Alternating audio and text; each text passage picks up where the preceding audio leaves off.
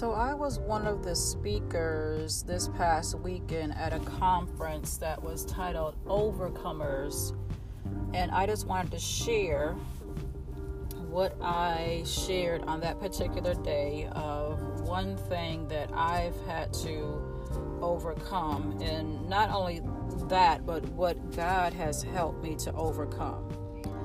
So here it goes. My journey to overcome began the day I took my power back.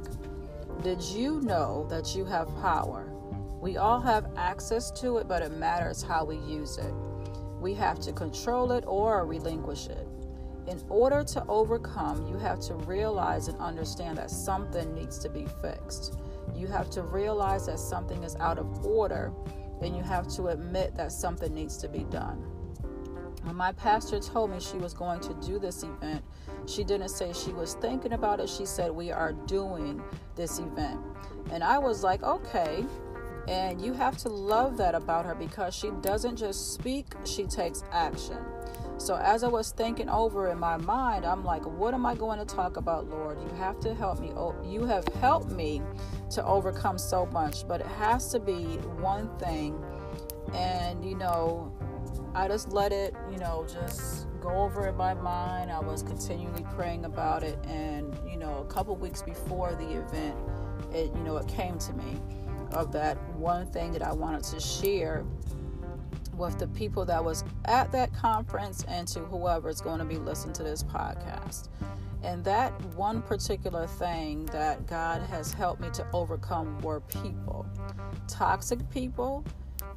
People who didn't understand me, people who didn't care about me, people who didn't like me, and people who sought to destroy me, and yes, some people who set out to kill me.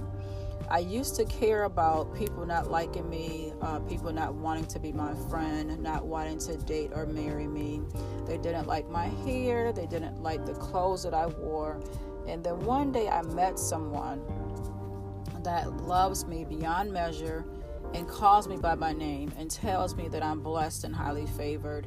And then it all became clear that I could care less about people liking me. I had a heavenly Father that loves me and loves me unconditionally, and that was way more powerful to me than some mere likes from people who really didn't, care to get to know me. Now, codependency for some seems like an addiction, and when you add being an introvert into that equation, it can bring about some destruction in many people's lives. For me, I've been looked over many times by people who didn't understand me, and they didn't realize that I'm a different type of breed. I don't play by their games. I don't play by their rules. I don't care to be a part of their ungodly shenanigans. I've been hidden and taken off the shelf for a special purpose and a specific time. I've had to be placed in the wilderness to be refined and molded into what God needs me to be, not the world.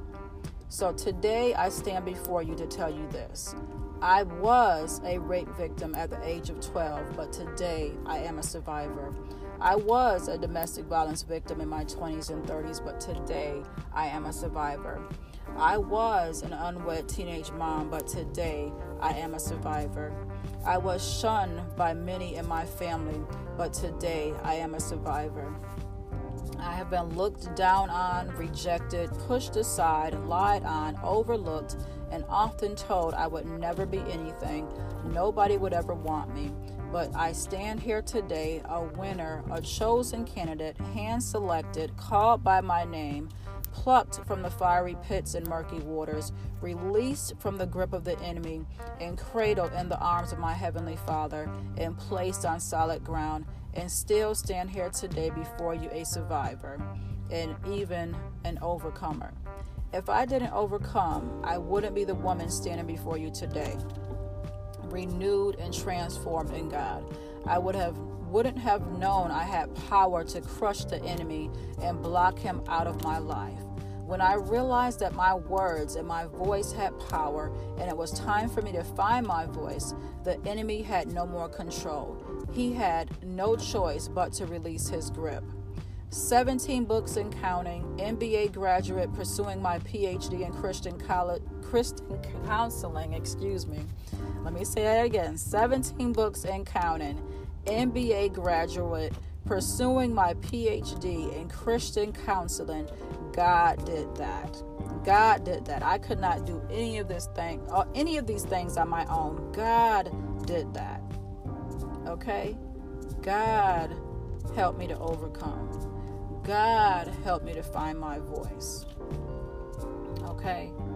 So that's what I shared that particular day, this past weekend, and that's what I just share with you guys now.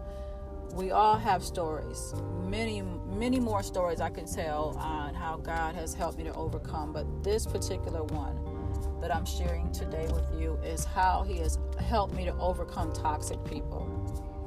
Maybe your story is similar. Maybe you can relate. What is your story of overcoming? What has God helped you to overcome in your life?